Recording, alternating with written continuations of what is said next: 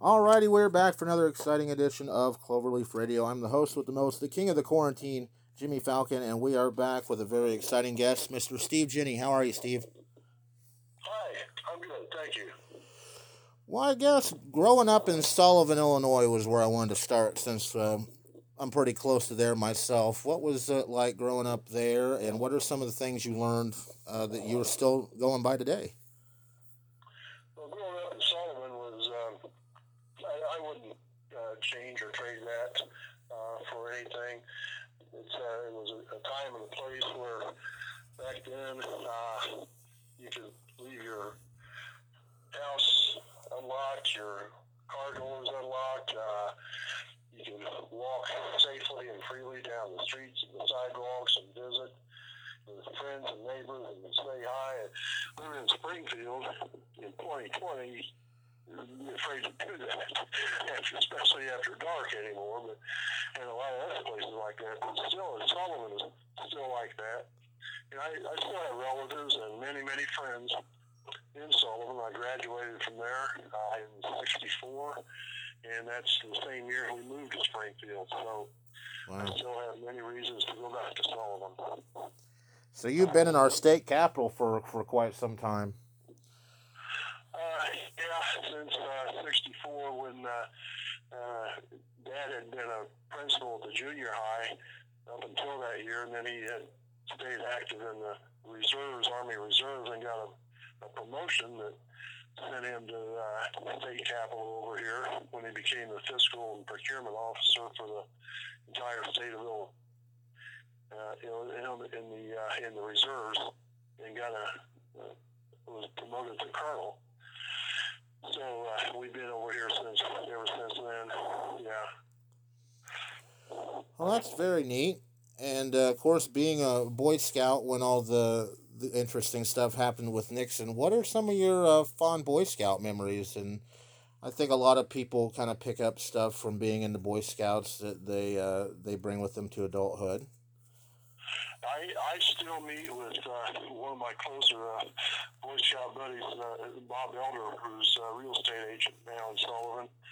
He and I get together frequently, but he and my other Boy Scout friends, all around the same age as I, maybe some a year or two older or younger, but I remember mostly we'd take hikes, we'd pack overnight gear, tents, sleeping bags, hike out to the country, build fires, hoist a Lister bag for water, and take our own food with us, and sing around the campfire, stuff like that.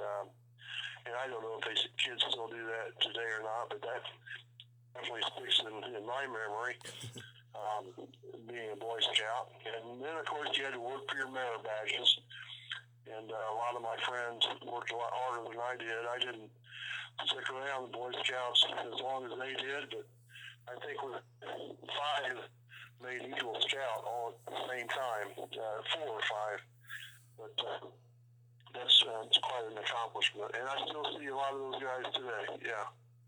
So I think maybe friendship and camaraderie is maybe one of the biggest things you got from being a Boy Scout.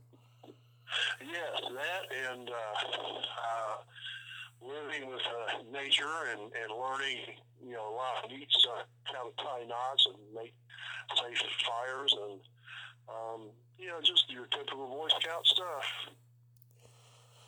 Yeah, I was in Boy Scouts in high school and had did Cub Scouts when I was in like second grade, and I think the knots were one of the neatest things in the classroom stuff that we were doing that was really awesome, and it's amazing how strong those knots can really be. Well, I agree, and it served me later on in life when I was in Vietnam. I had to one time or many times you had to remember how to tie knots, but it all came back to me. And of course, it's been now 60 years and 6 days since the Sullivan visit of then Vice President Richard Nixon. How do you think the story gained worldwide recognition? I know you've told your story a million times, so I won't quite ask you that, but how did it get its recognition, and how did it lead to being on The Tonight Show? in 1988, when a young lady named Vicky Shaw was purging files from previous presidential news clippings, and she ran across that original story from 1960. And 28 years later, she thought it'd be fun to see if she could find me and sort of get an update and rewrite that article, which she did. And by that time, I was here in Springfield, and we talked by phone, and she made an article out of it. And in 1960, I don't remember they had the AP, UPI wire services, but they did in 88. And the story she wrote hit the wire services. I remember the first indication was being awakened at like 5 o'clock in the morning. I believe it was WGN or WLS out of Chicago. Wow. One of the morning drive DJs had read the article and wanted an on-air interview. And I'd hang up the phone 10 minutes later. It was ringing again, and when my phone was ringing off the hook, I had to take it off the hook to get ready for work. But yeah, Warren Carson's aides out in California read that article in USA Today, and they got in touch with me and offered me a chance to be on the show. And I said, yeah, I can do that. So they flew me out for 4 days and 3 nights, and I was on the Tonight Show in December of 1988 with along with Steve Martin and the actress Helen Shaver and the whole crew. It's a good trip. Yeah, that was late, like kind of the 20-something of it, December, wasn't it?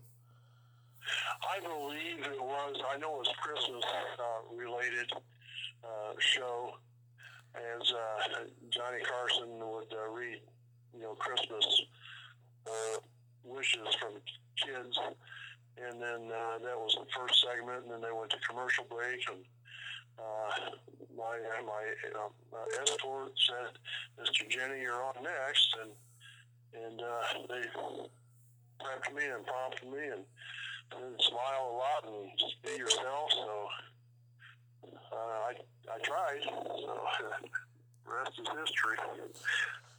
Well, and it had to, you might not have known the significance then of picking up the sandwich, but I'm sure you knew that even when you were that young, that having the vice president in your town had to be pretty awesome experience. Yeah, thanks.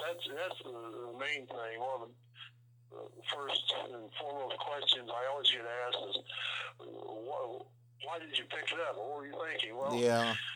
And looking back, I'm sure that I was thinking then that forget about Republican, Democrat, throw out blue and red states and elephants and donkeys and stuff like that. To me, right in front of me was the Vice President of the United States, the second most important person possibly in the world, especially in the United States at that time. And I thought, he's right here. I can touch him. And again, the politics, that's what impressed me the most. And here he was in our little town, less than 4,000, Vice President of the United States, running for president, eventual president. Right. So now that meant a lot to me. And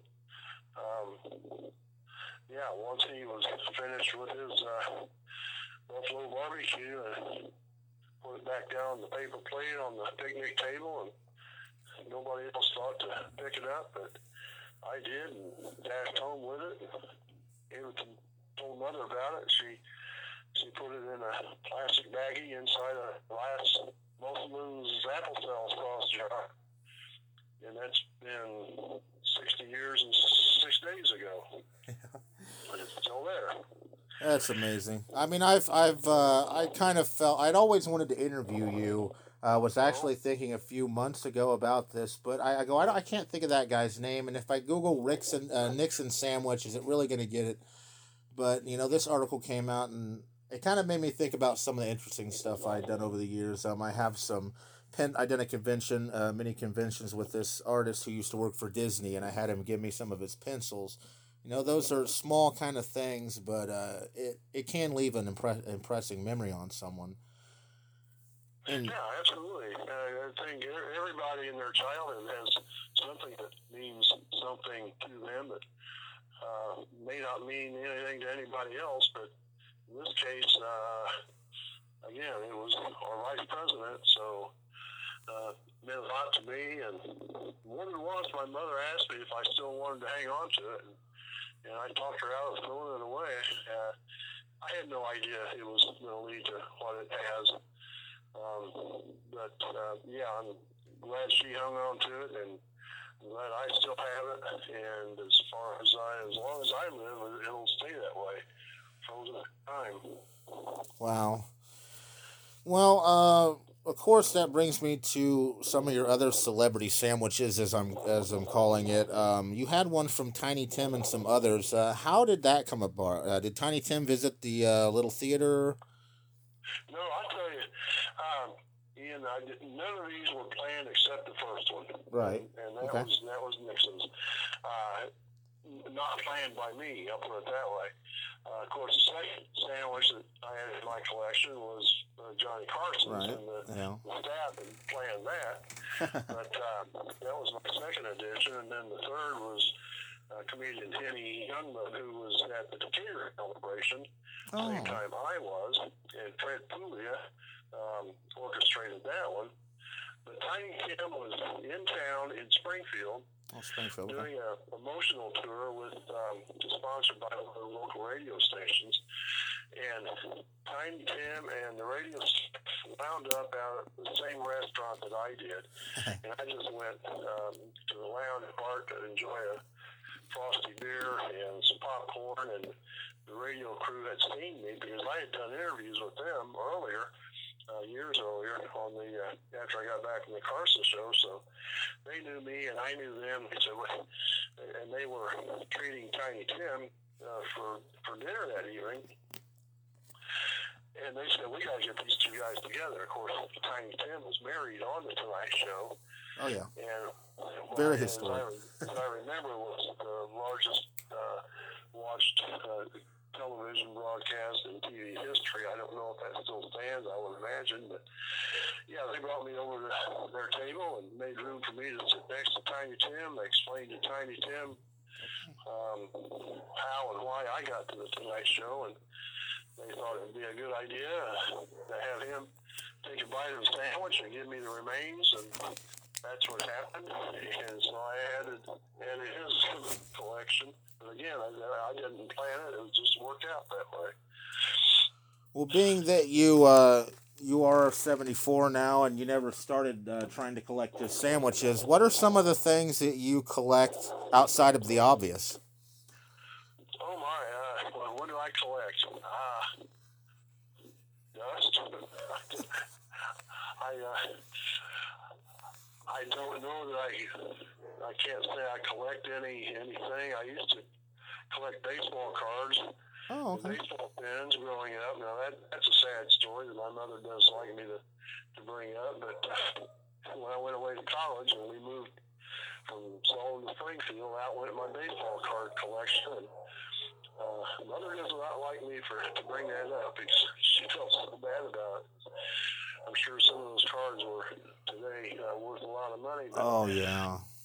But then again, you don't always think about stuff like that, and that's understandable. But now you've got a new book. I wanted you to bring up the new book. I heard you were out of copies last time I checked. But how did Scott England and you get together to write this book? Where can people find it? Tell us all about the book. Well, Scott England is originally he graduated from Sullivan High School years after I did, and grew up in that area. He was from Allenville. But Scott made it on his own as a TV newscaster and weathercaster in, I think, Channel 17 out of Decatur. Yeah. But he got a hold of me one time. They were doing reports on, alphabetically, small towns in and around Illinois. So when it came to S, he wanted to do Sullivan. And he remembered the Tonight Show, and he contacted me, and we met out in the middle of Wyman Park where there's a plaque erected that I did not know about. Scott did, so he took me to that plaque, and that's where he made his report from. And we stayed in touch.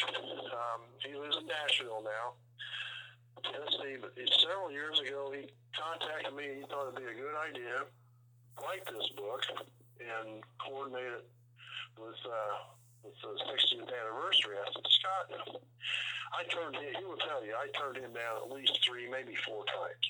I said, nobody's going to be interested in, what are you going to write about? What are you going to call it? So finally, he really begged me. I said, okay, let's do it. And he wound up interviewing me over the phone and made several trips here in my home and asked me to get out a collection of photographs, which I did. And he combed through those and picked out the ones he thought would be appropriate for the book. And as it turned out, he did a fantastic job because it's chronologically by picture, if you look in the picture section. And it details my early years, including Boy Scouts and high school, and the Sandwich, Nixon. That was sort of the culmination near the end of the book. But in between, it was college and Vietnam and getting sworn in, drafted, getting sworn in by my father. And just a lot of little side stories that kind of take you back in time to an easier time, well, except for Vietnam, for me anyway. But well, I did think of something I didn't mention, the fact that President Nixon signed your papers to Vietnam. Yeah, there's the rub, Ian. Right? We were buddy in 1960, and I think every kid in Sullivan who participated in that, from the band members of the Boy Scouts, got a signed letter from him. I'm sure it was automatic pen. Oh yeah. But yeah, then in 1969, when he was president. Anybody who ever got drafted will tell you it's a letter that says greetings from the President of the United States and signed Richard Nixon. Wow. So, a short 9 years later, from Sullivan Wyman Park to getting my draft notice, but yeah, I actually heard from him twice, you might say. Yeah, I just thought that was kind of interesting. It brings it back in a whole different meaning and changed your life for a whole different set of reasons, I'm sure. But Steve, that was the end of my questions. I always ask people what the future holds, but I'm sure since you're just living life in retirement and getting rid of the book, where can people find the book? That's a good thing. Is there a certain place, or just contact you? How does someone go about that? Yeah, Scott gave me, I think, 200 books, and most of those are gone. And they went fast, just a request from family and friends and from college to high school. But it is available on Amazon. If you go to Amazon and key in either my name or the name of the book, which is The Sandwich That Changed My Life, by Steve Henny and Scott England, that you'll see that book pop up, and you can order it on Amazon for $14.99. But I will tell you, Ian, if you thought I was out of copies, I happen to have just a couple copies left. If you would like, I'd love to send you one. Yeah, send me any information, and I'd love to buy it from you. I don't want to take it from you, but yeah, I saw somewhere where they said you were out of copies. I was close to out of copies, and I saved a few back, and now those are just my reserves that I'm waiting until I get a fresh supply. Scott was going to bring me 300 more, and we were to meet in southern Illinois just a couple weeks ago in his car in Paducah, Kentucky. So he had to have his van towed, and we were able to meet, but the books didn't make the trip with him, so I'm still going to have to meet up with him to get 300 more copies. But Yeah, they're still. I'm not sure they're flying off the shelf exactly at Amazon. I have seen several very nice reviews that have been written by people who have ordered this and read the book. That's wonderful. Yeah, I'd love a copy, and we will talk about it. And I thank you so much for just giving me the time. I've seen. I mean, Jimmy Fallon was talking about it. Morning shows all around the world, newspapers. You said you had another interview today. I just thank you for giving me the time, Steve. Yeah, you're right. I talked to a crew from New Haven, Connecticut this morning. I got one tomorrow from St. Louis, and of course, talking to you now. So yeah, it's still the story's still out there. Well, that's wonderful, Steve. Thank you so very much for joining me, and looking forward to talk to you. And if next time you're back down this way, I'd love to meet up with you for a bite to eat or something. Yeah, we can do that. Yeah, I look forward to it. All right, thanks so much. Have a great night, Steve.